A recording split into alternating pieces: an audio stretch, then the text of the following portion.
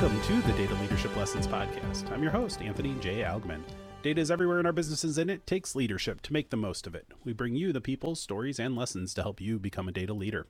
We've partnered with Dataversity to provide listeners with 20% off your first training center purchase with promo code AlgmanDL. Go to dataleadershiptraining.com to learn more. Today on episode 90, we welcome Glenn Hopper. Glenn is the Chief Financial Officer at Sandline Global and the author of Deep Finance, Corporate Finance in the Information Age. He is passionate about transforming the role of the CFO to help businesses become high-achieving, data-driven organizations. Glenn, welcome to the show. Hey, Anthony. Thanks for having me. So like we do with our first-time guests, we're happy to have you. Why don't you just give us a little story overview of your career? Take a few minutes and help us understand how those earlier career experiences led up to doing what you do now. I think I'm going to be one of your weirder history guests. As far as, not that any one job I had was weird, but that it finally got me here maybe is unique, because I started out. My first professional gig was a journalist in the U.S. Navy. And so it seems kind of far removed from the world of finance to go from journalism and PR to that. However, I think at each stage of my career, I learned some valuable lessons. And I think that before I even went to business school, learning how to write and communicate effectively are key to everything I've done ever since. So I like to think that while I may not be able to recite tax code from memory, and maybe every now and then I get confused with a debit and a credit, but I can communicate effectively what I'm doing as a finance person, and I really think that's served me well in my career. So I don't know. I'm old, so if we went too deep into my history, I'd talk for the whole show just about what I've done. So I guess I'll give you the short version. I went from journalism to business school to marketing. I was a product manager back in the early, the .com boom era. I had a product that was basically like WordPress, but this was in 1999, so we were kind of ahead of the curve, I think, back then. And we were doing great. It was part of a suite of products from a telecom company, so I survived the .com bust and stayed in telecom for a few years. And in that, I moved from marketing into finance, which was, I think that ultimately happened because my product was new and not really that understood, and we had no budget for it. So I started really advocating for on the budget side, and I kind of just took over because nobody in marketing wanted to run our budget. So I kind of took that over just as a way to hopefully get some more control and get some more budget dollars. And so in so doing, I got to, as a pretty junior person, be in meetings with senior leadership. And there was some conflict back then. And this is, I guess, the point of why I wrote the book and all that. And really kind of what's driven me through the rest of my career. There was conflict because the CFO was busy working with, the private equity and VC investors and all that. And he was really focused outside of the company, which left the controller internally, who was a real gatekeeper of information. And it made it difficult for other companies to do their reporting, modeling, and all that when you couldn't get access to the information you needed. So long story short, I was advocating for marketing, but the COO thought, I need one of those, meaning one of me. And so he poached me from marketing, and I worked directly for the COO, and I managed eventually ended up managing about $150 million budget, and was still running into these roadblocks where there was all this siloed information and we couldn't get access to it. And I've got an origin story around it, but in the interest of time, we won't go into all the details except to say, I couldn't get access to information. We had some antiquated systems that weren't talking to each other that ended up causing a 7-figure mistake in our spend, and like a 20% impact on the overall budget I was managing at the time. And I thought at that point I was either going to get run out of the corporate world or I was going to come up with a solution to this. And this was a little over 15 years ago. And since that happened, since I got caught not having access to data and not being able to use it and having to deal with gatekeepers, every company I've been in, I've pushed to full data democratization, full business intelligence, full data-driven decisions. And it's become really, I'm through the vehicle of finance, the data and use of it has become my life's work, I guess, at least professionally, I guess you could say. Yeah. This is fun. I love this topic. So I'm excited to have you on the show because I don't know that we've had that CFO perspective and that kind of finance oriented. I know we've had some folks that have worked in that space, but to me, what I love about data, what I love about what I do, because I have kind of that CIO mentality of the technology organization kind of growing up there, but it's about solving problems. It's about providing visibility into what's happening in your organization. I often say, like, this is about, data is the closest thing we have to truth in our organization. And truth is kind of subjective by nature. Like it's dependent on a perspective. And finance is to some extent that same way. And so I'm excited because I've had so much interaction and so much of our data is about financial stuff that it becomes kind of essential to have that connection point. And that's where, like, you're approaching this from that perspective. And so I'm just I have so many questions that I want to ask you right now. The first thing, I guess, is how do you make sense of all of that data that you're presented with? Because one thing I know about a CFO is that you have so much flow that comes your way. How do you at first just sort through what is worth reacting to and what is worth pushing to the side? Like, how do you get to the real meat of it? So I guess the short answer is how you you start with what you're looking for, and then you go in and try to find the data that relates to that. But the more elegant answer that I just love, and this to me, every time I think about just sort of whether it's the Twitter fire hose of information or just raw data that's coming in, whether it's structured, unstructured, just flowing in from internal, external sources, live, delay, whatever it is, all this data that's coming in. There's you probably know this quote. It's from Clifford Stoll. It's data is not information. And I use this so much, I've got it memorized. It's like when we were in high school and had to memorize Shakespeare. I've got this one. I'll probably get it tattooed somewhere. I don't know, but I'll get it converted to Latin and then tattooed or something. Yeah. But the quote is: "Data is not information. Information is not knowledge. Knowledge is not understanding. Understanding is not wisdom." So, to me, that is the stages of data science, and that is, as this fire hose of information or of data comes in, you have to first, I think you first just take your descriptive statistics, and all this comes in, and it's like, okay, what does this tell us about our current customers, our current situation? What can we use here? What are some correlations we can find? And we can kind of, this is where we are.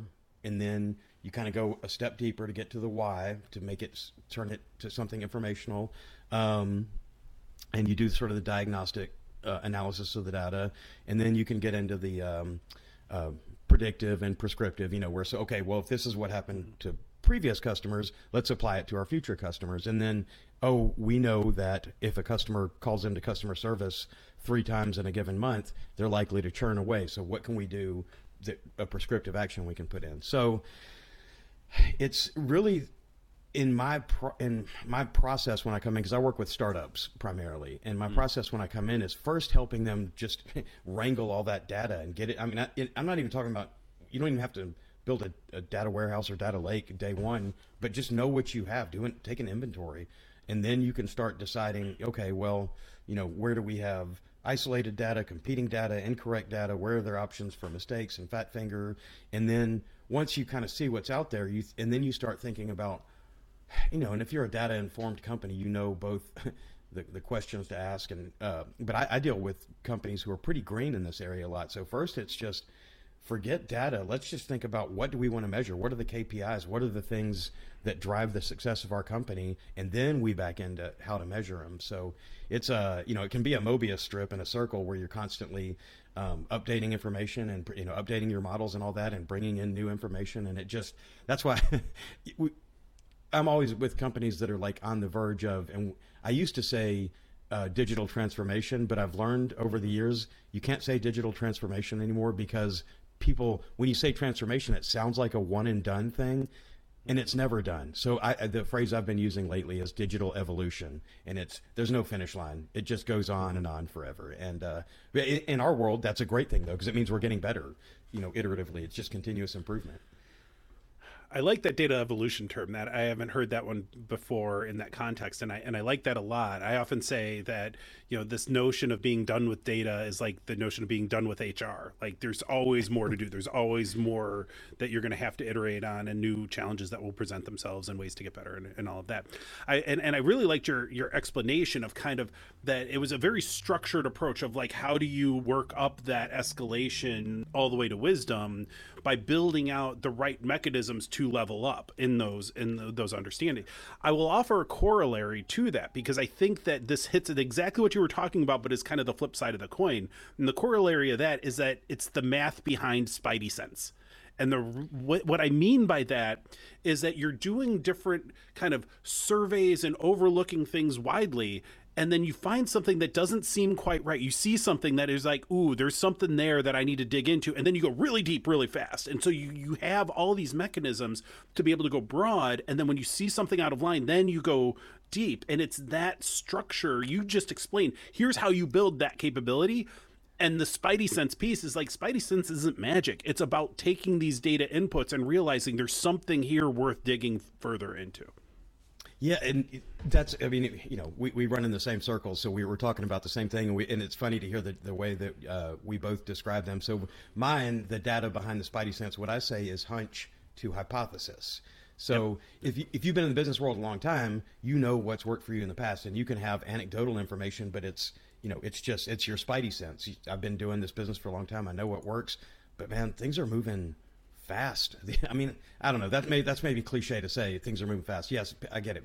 Businesses are moving fast, but I think it's like Moore's law. It's not. We're not just in a linear. It's exponential. So the nature of that is we say it. Things become cliche because they're true, and business does move fast.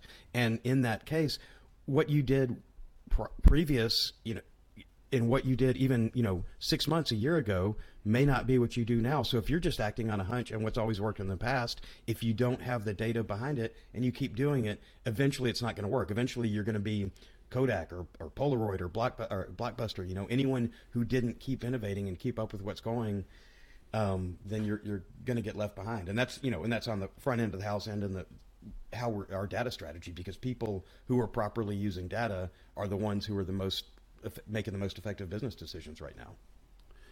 Yeah, the analogy I like to draw on that point is like sports. Like if you think about and choose your favorite major sport, but the games evolve over time. And so the strategies that once worked, even if you're really good at the game, if you are not adapting your strategy to how that game is evolving over time, you will be left behind. You will not be as successful as if you are constantly honing your craft and realizing that, hey, they're throwing new things at me. They're coming up with new strategies to defeat what has worked for us in the past. And that's definitely true in the game of business, is that there's always competitive threats. And if you're not at the forefront of a particular area, somebody else will be. And you have to decide, is that a place that you want to invest your energy to be? Or is it strategically more viable to go in a different direction or what have you? And that's, it's the beauty of sport and the beauty of business. And that's one of those things where like people who are in sports, they're always like, oh, I'd hate to work the 9 to 5 and I'd be so miserable. I'm like, this is my sport. This is what I love. And I feel like I'm broken probably, but like, I feel like this is as exciting and interesting to me as sports are to the people that really love the game within a game of those as well. And so I find that very interesting. I want to ask you, so, and I want to have a conversation in a little bit around CFOs and chief analytics officers and chief data officers and all of that. But first, before we talk about that, because I think it's an important thing to preface, is how do you engage, or how do you prefer to engage? Because you have experience across multiple different companies and industries, but how do you prefer to engage with that technology organization? Because obviously with data, technology is going to be a part of that equation. And if you're coming from that finance perspective, how do you manage that relationship and that partnership in being successful with data at an enterprise or an organizational level with those technology folks that you're going to be at least some arm's length away from. Yeah, and partnership is really, when you have a good partnership, that really is ideal, because like I mentioned, my origin story comes from not having a good partnership, and I've had to do it several times through my career. What's nice is, I guess, as you go through your career and move up, you get a bigger title and you have maybe a little bit more sway. But even, when you're getting to the CTO or CIO or whoever you're working with, on the technology side, I'm never going to be the guy who's sitting in front of a blinking cursor. If something's gone horribly wrong, if some company expects me to write code or write a SQL query. But that said, necessity is the mother of invention, and at previous times in my career, I have done both. And I think so. My approach, I think this is where my eclectic background comes in handy, because if I'd always only been in finance, it would be really hard for me to understand the sort of trials and tribulations that other departments go through, and I'd only see the world through my finance lens. But because I've worked in marketing and worked in operations, and I've done some entrepreneurial things, so I've kind of seen all aspects of the business. I've managed developers before.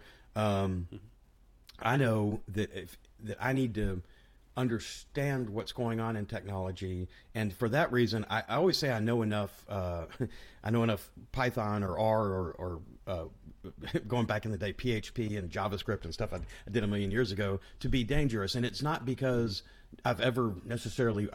I wish I were a better coder, but it's never been my life's goal. But what it does do, and has done for me in my career, is at least gives me an understanding of what the ask is. If you take a basic CS course in undergrad, or even online now, you could, but just to understand what you're asking people to do and what's possible and what's not, and sort of just understand level of effort. Because when you come to people as a partner, and you know what you're looking for, and you know the work that it's taking to get there, and you're saying instead, hey, go do this to me, I've got to have this so I can get the numbers. Instead, this is a partnership, how can we go about this? And that's the way I've always approached it. And it's sometimes gets strange, because I'll venture out not just into the technology side, but also into the operations side, because I know there's data out there in the operations side that I don't want that siloed. If there's, or even in sales, if there's leads and prospects that are at the very front end in the CRM, and there's information about them up there that I can help use for my modeling,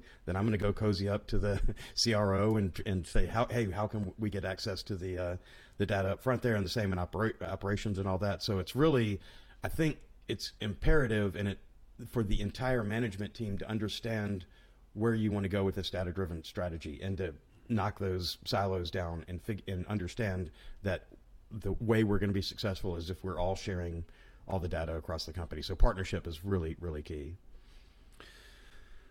I agree, and you've gotten me to change the question I was going to originally ask you. And so if you'll bear with me for a second. So originally I was going to think, okay, loosely speaking, when we think about the responsibilities for data, where does the chief data officer go as a shorthand for that?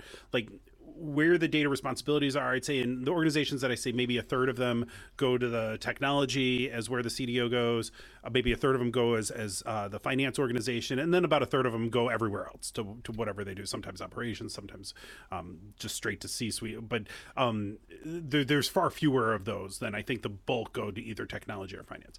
I was going to ask you, like, where do you think it should go? But that question now bores me a little bit, because what I think, and what you were just talking about, and kind of what, even going back to your original intro, you see data as this kind of silo traversal, or something that has to flow between the silos of an organization. And I have this hypothesis that one of the reasons that we are struggling to figure out where data goes in the organization, like how are we having this conversation? Like, we don't know, like, we have all this debate on this thing, but my hypothesis is now, like, I think our organizational structures are not well suited to this thing called data that needs to traverse across all these different silos that we've created. We don't know how to do this and get that data to play across all of these things.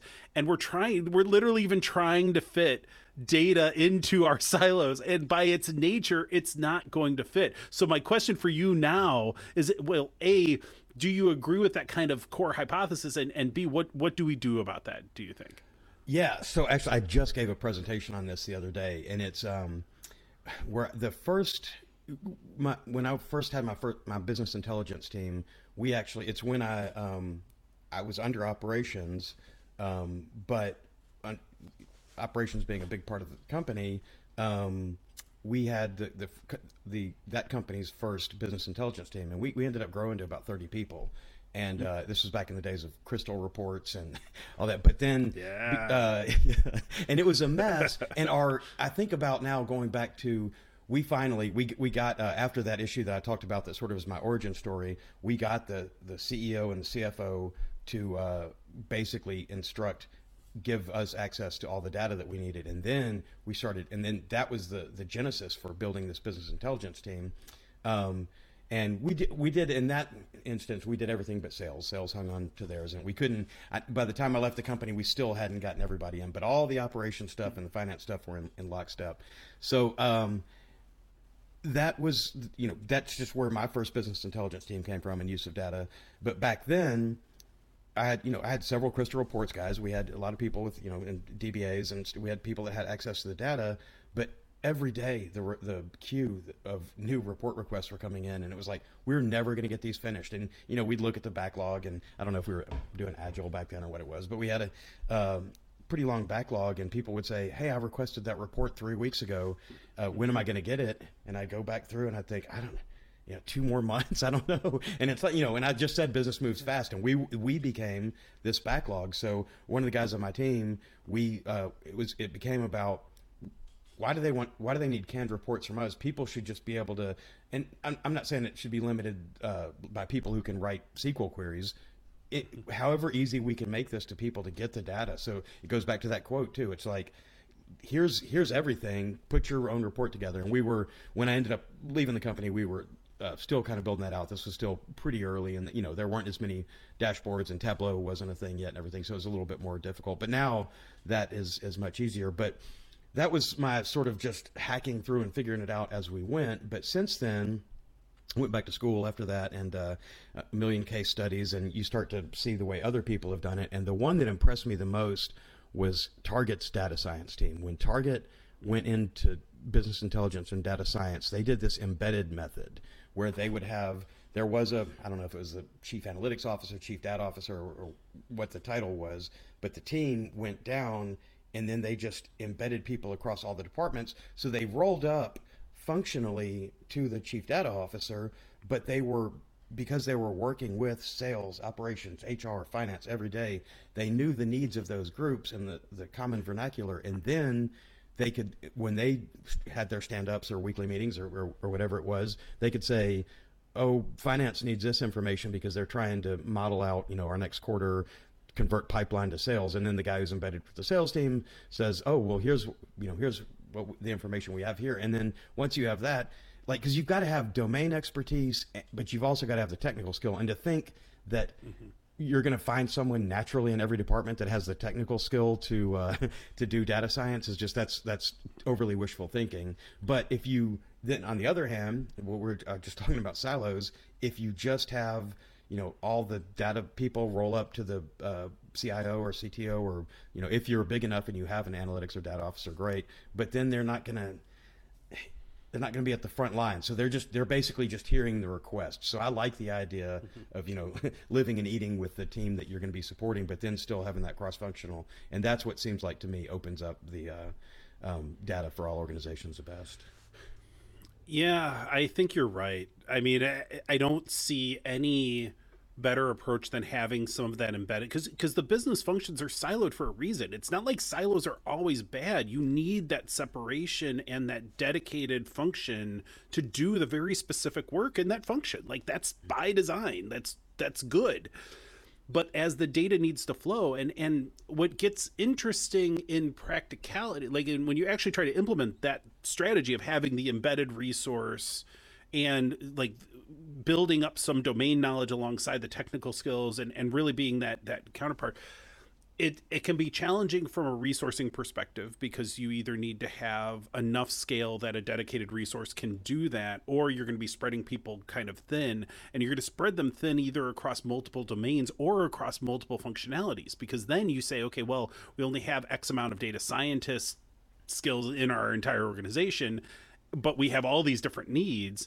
And so then you can start doing things like business analysts or data analyst types of folks that are embedded. And then they can, and even if you do data scientists, you could have people that understand how to do the reporting, but that still needs to inform a bunch of data management practices and things like data quality or master data and like all the kind of heavy lifting side of data to build these platforms that people then can use for the analytics purposes. Because analytics alone isn't your data landscape in its entirety. You have a lot of building blocks that lead up to being able to do data science, even though data science is where you make that connection to that business. And so all of this complexity we are trying to do both with an appreciation of that functional alignment, which also plays in the data space. Like we need to have that functional specificity because we got data work to do that isn't domain specific. That's just data technology or data, management fundamentals and things like that that will cross in implementation and throughout the organization. But then you also have this need to really kind of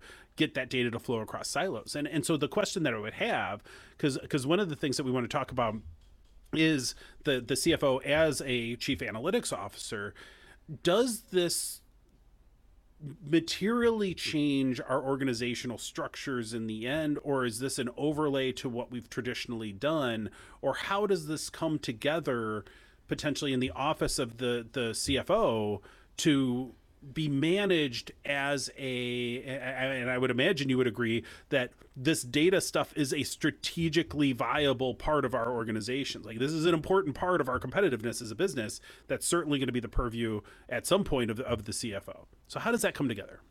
So this is a tough question, and it's not about let me build my kingdom and oh no, I want this because I need more power, I need to control this and all that. And you mentioned a very important distinction between I'd say it's between a chief data officer and chief analytics officer. So analytics is just I don't care what the pipeline is, how it gets to me. Here, let me have the information, let me do the data science on that. But to be but data is more than just the business intelligence that's done on it. So someone has to own the InfoSec, information governance, the mechanics of, are we in the cloud? Is it some kind of Hadoop cluster? Or I don't know if anybody's using Hadoop clusters anymore, but a million years ago we were. But like somebody's making those decisions, and if you've got a finance guy making those decisions, then probably something has gone wrong in the company. But limited resources, and who's going to own this? So and it goes back to that partnership and the question that you asked me about, getting along with the technologist. It's got to be seen. It's got to be a shared mission, because if there's a turf war, and somebody ends up winning, it could be the wrong person. It could be, if the sort of information governance and the mechanics of it fall under the wrong person, then you have a real security risk and or just loss of data risk, or there's all kind of problems that happen there if you don't have the right domain expertise there. But then if it is just an IT issue, then who's going to control who gets access to what data? So it's got to be driven from the top down, and it's got to be, that means that more senior people who are not technologists have to embrace this and become technologists, because how can you talked about the data behind the Spidey sense, but even to make the decision, you have to understand what you're making a decision about. Now, I wonder now how much trouble there is at some companies if you have more senior leadership teams that are not technologists, and they don't see this big picture. Are they the ones that are going to get toppled because they just didn't see the wave that was coming? And I think I rambled on a little bit. I didn't quite answer the question, but I think just adding to it is a difficult concept, and I know what I'm going to argue for, the parts of it that I want, but I think it's going to right person, right seat. I think it's going to be, unless you're a company with infinite resources and can hire exactly what you need, and you've got this, you're a FANG company or whatever, and you can really structure it the way you want. Otherwise, there's going to be compromises that are made. So you've got to kind of see who are the what are the skill sets we have? What are the teams that work together well, and how can we position them together? So every time I've done this, it's been a hybrid, a one-off. It is kind of reinventing the wheel every time, which I hate that. I want to be process guy. I want to say always do this, but it's just there's so many variables you can't. It hits on something like we all have these supercomputers in our pockets now, right? And we all have become data experts to a point. Like our data consumption as individual in our personal lives has really increased, right? And this is something that keeps coming up. It's like, while we've become very sophisticated data consumers, and that certainly translates to our expectations in the corporate world, where I'm seeing this chasm is that just because we understand how to use data, or maybe can handle some of the analytics piece, and so maybe there is an opportunity for our senior leaders in organizations to have more, at least analytics abilities, without necessarily going to the code level, where I'm seeing a real disconnect is that just because we know how to consume data better, it doesn't mean we have become a lot better at nurturing all of those steps that lead to being able to use the data. And there's a lot of that stuff, that data management piece, that and technology creation piece that goes into creating these sophisticated data platforms that we're using all the time as individuals, but then expect to have at our organizations. And we're like, why don't we have this? This is unacceptable.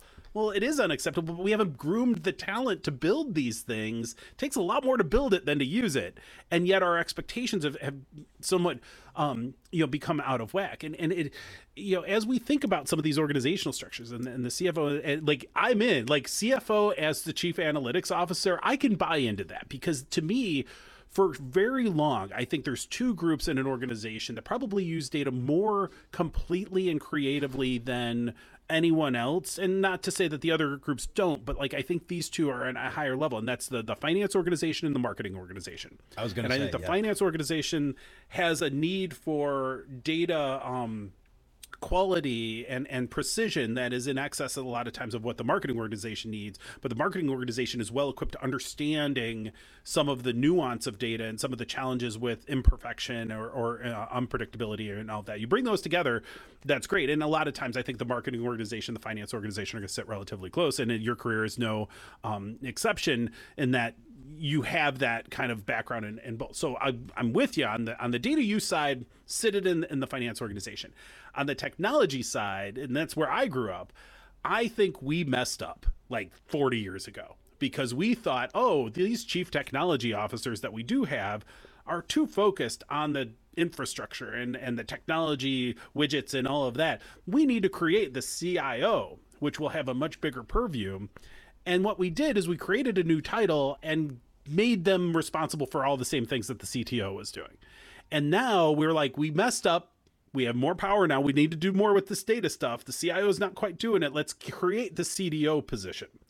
And I'm like, guys, really what we did here, and this is why I'm so a fan of your chief analytics officer as the CFO, is that really, if we stick to the terms that have been established, I don't think it's a question of should the CDO report to the CIO.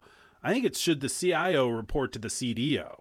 Because frankly, that overlay of the chief data officer, that's where the value is. That's where the competitive advantage is. The technology is more commoditized. We're all tapping into the same cloud. Like we all have the AWS accounts like Redshift and all that. Guys, we all have it. We all have it. So that's not the competitive differentiator anymore, but the data is. And so if our data lead that also owns the technology group is sitting at a level where they are a technology-oriented colleague of the chief analytics officer, and depending on the organization, that may be a peer or that may be reporting into them or what have you. I'm open to a lot of those nuances, but I think the technology organizations, and we've had a long history of broken technology organizations in our companies, to the point where we're like, let's outsource it all, and so now we're doing things that just are counter to what we need in our businesses. I think if we can unite that as a strategic component, the data technology side of the house, and that encompasses all of the technology side of the house, and we do that alongside the business data strategy side, which orients from the CFO down, I think maybe we're on to something there. How does that resonate with you? Do you think that makes sense, or do you think there's holes in that? No, that's kind of where we've fallen in companies where I've been. I do think that on the technology side, I mean, it's just without the partnership, it can still be difficult to get the data. But let's say that is smoothly working. We're all in lockstep here. We understand it. I think that the analytics part can go to, because I don't think it's maybe too much. You were talking about being stretched too thin, either too deep or too broad or too wide. I think that the expectation that your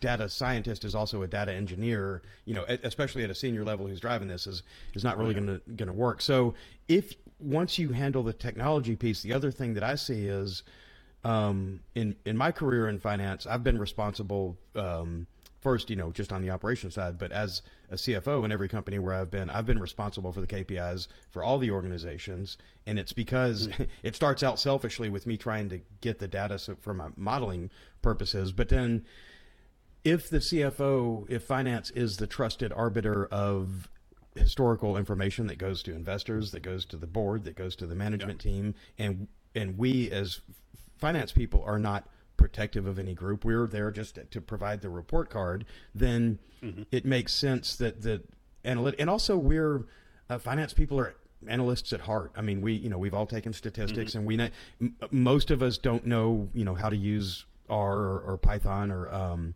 we may not know, but actually more and more are using Tableau now, which is doing a lot more cool stuff than we could do in Excel. But I think we all still kind of default to Excel. But regardless of the technology that's out there, we have been doing business intelligence before we knew what it was called. So having that fall under the finance group, it just makes sense to me because it can be tied to the modeling. It's objective, and that the information is going to be, you pick the source of truth for whatever the information is, and that that if you don't have one person or one group that's responsible for it, sales may use one source of truth for the way they analyze their pipeline, and finance uses another, and then you've got numbers that don't mix up, and then you have corrupted data, and then data-driven decision making with bad data is like shaking one of those magic 8 balls and asking it. So I think that makes a lot of sense. And I want to ask you something. A thought came to mind because we have, our audience for data leadership lessons is some technical, some data management people, a lot of senior leaders, a lot of entrepreneurs or what have you. But there's definitely some CFO types or finance leaders out in that audience. And one of the things that when back in my consulting days, I would often hear is our data is terrible. We can't trust anything, and our data is awful. And that's just kind of this blanket statement. But I think that's the feeling that a lot of folks have as they're looking at the data in their organizations. They're like, we have so many problems. I have no idea even where to start. And it's got to be difficult, especially in a finance organization where you're literally liable for this being accurate, and you're looking at the inputs. You're like, I can't trust any of this. I'm sure you've been in that situation because that's just situations everywhere. That happens a lot. How do you start to chip away at something like that? Because it's great when you've solved a lot of these problems. You're like, yes, we've got it. We know how we're doing this or whatever. But in those early days, man, it's frustrating. How do you get going on solving that kind of big picture problem around data trust? Yeah. So I would date myself with this, except I learned about it way after the fact. But it still says the fact that I'm even using this term that I'm pretty old because, but I'm finding that everything old is new again. So that's right. At my last company, I started out as a consultant, then became CFO, then became CFO/COO. And the way that happened is I was brought in to sell the company, and I knew I was going to have to stand up to an audit from our auditors, probably a quality of earnings report. Ended up having to go through both of those. I was coming into a company that had some ups and downs and had a fractional CFO and a lot of rolling people coming through, and I thought this data is going to be a mess. And so I came in, and I knew I had a timeline, and it was, you got to get this company sold. We've got to, be able to package this up. And I looked at the state of the finances, and I thought, well, nobody's, this is a mess. Nobody's going to buy us if they see that we can't control our own situation. So I created this thing, and it's probably like another book in this too, but I took the the basics of an ISO 9000 audit, which is not that I want the company to become ISO 9000 certified, but that was just it was a group of standards that were sort of total quality management based. And I went and sat down, introduced myself to the finance team, understood what they did, brought them with me, and we sat with account reps. From the early side of sales, we sat with marketing. We talked about the first customer contact, what happened here, what data they have in systems. And you start uncovering things like, oh, well, so-and-so just keeps that in a spreadsheet on their personal computer. Someone else has it in a Google Doc and all that. And but I want to see the end to end, what happens. And I link data use and automation together, because when I look at all these silos and where things are, and I see people re-entering data. So if you have a CRM system up front and you get all this customer data, and then you win the customer in that, and instead of pushing that through to the next system, someone's manually rekeying that, that's an opportunity for a mistake. That means if there's information in there that's going to be lost, there's no UUID that goes from one system to another. So it's, you don't know. So then what happens is, when that information doesn't come over from early on, somebody anecdotally or they remember something and plug it in, or whatever the case is, and so you have truth of source problems. Or if you calculate how long it took to install service one way in one system and one in another, what's the truth of source? But if you or source of truth, if you go back and monitor it from beginning to end, and I went through every department, every representative from everybody in the company, or multiple representatives depending on the group, and went through to, okay, now we have the customer, now we're invoicing them, now here's where they churn away eventually or whatever, and go through all that. And I think you first identify the process, and then you apply so coming up with that source of truth and what data you can rely on. Once you've mapped out the process, that, okay, for installs, we need to use this project management systems dates, not the dates that are in the CRM, because they're clicking off on two different things. And once you know that truth of source, that's when you can start architecting what your data warehouse is going to look like or whatever. So it's funny, you talked about being passionate about this, and this being the same fun as sports to you, and I get that. And I think that what I just talked about, there's probably a lot of listeners saying this sounds brutal, but then when you see what's on the other side, but then you think, oh my God, but I could have a vision of what it was from end to end, then that's the kind of stuff that makes you excited. It's like, I've just orchestrated the play that's going to win us the game. It feels like it, but you've got to put in all the work beforehand. So it's a grueling process, and I got to say, when I come in, I'm probably not a lot of people's best friends when I'm bugging other departments to walk me through exactly what they do. But then when you start getting some small victories, so you go through that process and you find where bottlenecks are and where there's gatekeepers and where there's bad data, and you do something to smooth that out, and they start seeing the value of moving to this automation, having the better data, then that's how you can start winning support for kind of this digital evolution. We're already out of time, but there's one more question I want to ask you before we close out, and that is, because we've covered a lot of ground in our conversation today. I'm curious, what ground does your book cover? We haven't really talked about your book in particular. What does that cover in terms of the book itself? Yeah, so I wrote it. First off, I didn't even realize that this was going to be my focus, but it's where my career has been. So it's mostly geared towards small, mid-sized businesses. I don't mean like mom and pop, that small. I mean like, under 50 million in revenue, people that have enough that can have some kind of data strategy, but they maybe haven't been exposed to it before. So it's, but I think I've really had a niche in the podcast circuit, talking to startup people and to tech people. And I think in some ways to, companies that are all the way up to maybe even $100 million, because they're still, regardless of the size of your company, this is still relatively new, and people who started their careers when I did may not really know where to get started. So the book basically talks about what finance does as analysts, and thinking about the kind of tools that we've used in the past, and then I pause and I spend a good section of the book trying to simplify what AI and machine learning are, even though state of the art right now in finance is state of the art AI is really RPA is primarily, but there's big companies that are already using more machine learning, and we're getting there. It's just we need more data, and I think that's a whole other show. Is my plan for a what small businesses could do to try to start aggregating some data to be able to compete with their larger companies. But the book goes through and it says, okay, here's what we do as accountants. Here's what AI and ML can do. Here's what RPA can do. And here's how we could convert some of the things that we've always done to a more automated approach and to what kind of results we'd given. So I call it a digital evolution roadmap. It is, and but it is for people to make it accessible, so you don't start coming in and talking overly technical about what you're going to do with a random forest or k means or k nearest neighbor. We don't.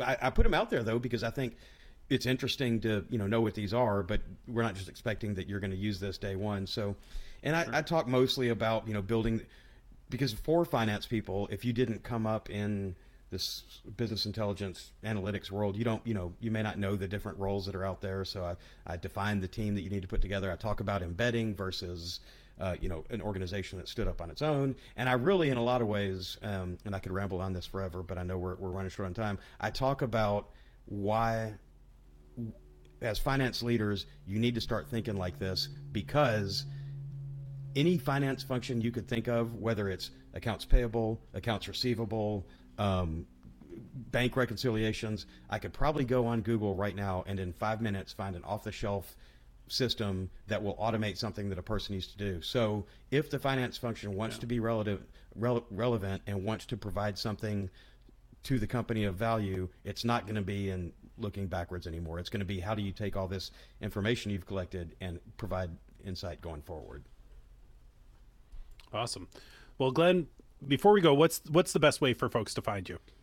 So LinkedIn is, I've got a Twitter account, but I think like my mom and 2 other people follow me, so I don't, and not much on that. But I'm pretty active on LinkedIn, and my daughter told me that if you Google me, I'm like a finance celebrity. There's pages on pages of results from all the podcasts and everything I've done. But I've got a website and stuff. But really, LinkedIn is the one that I'm going to check just about every day. So if anybody wants to reach out to me there, that's definitely the place to go.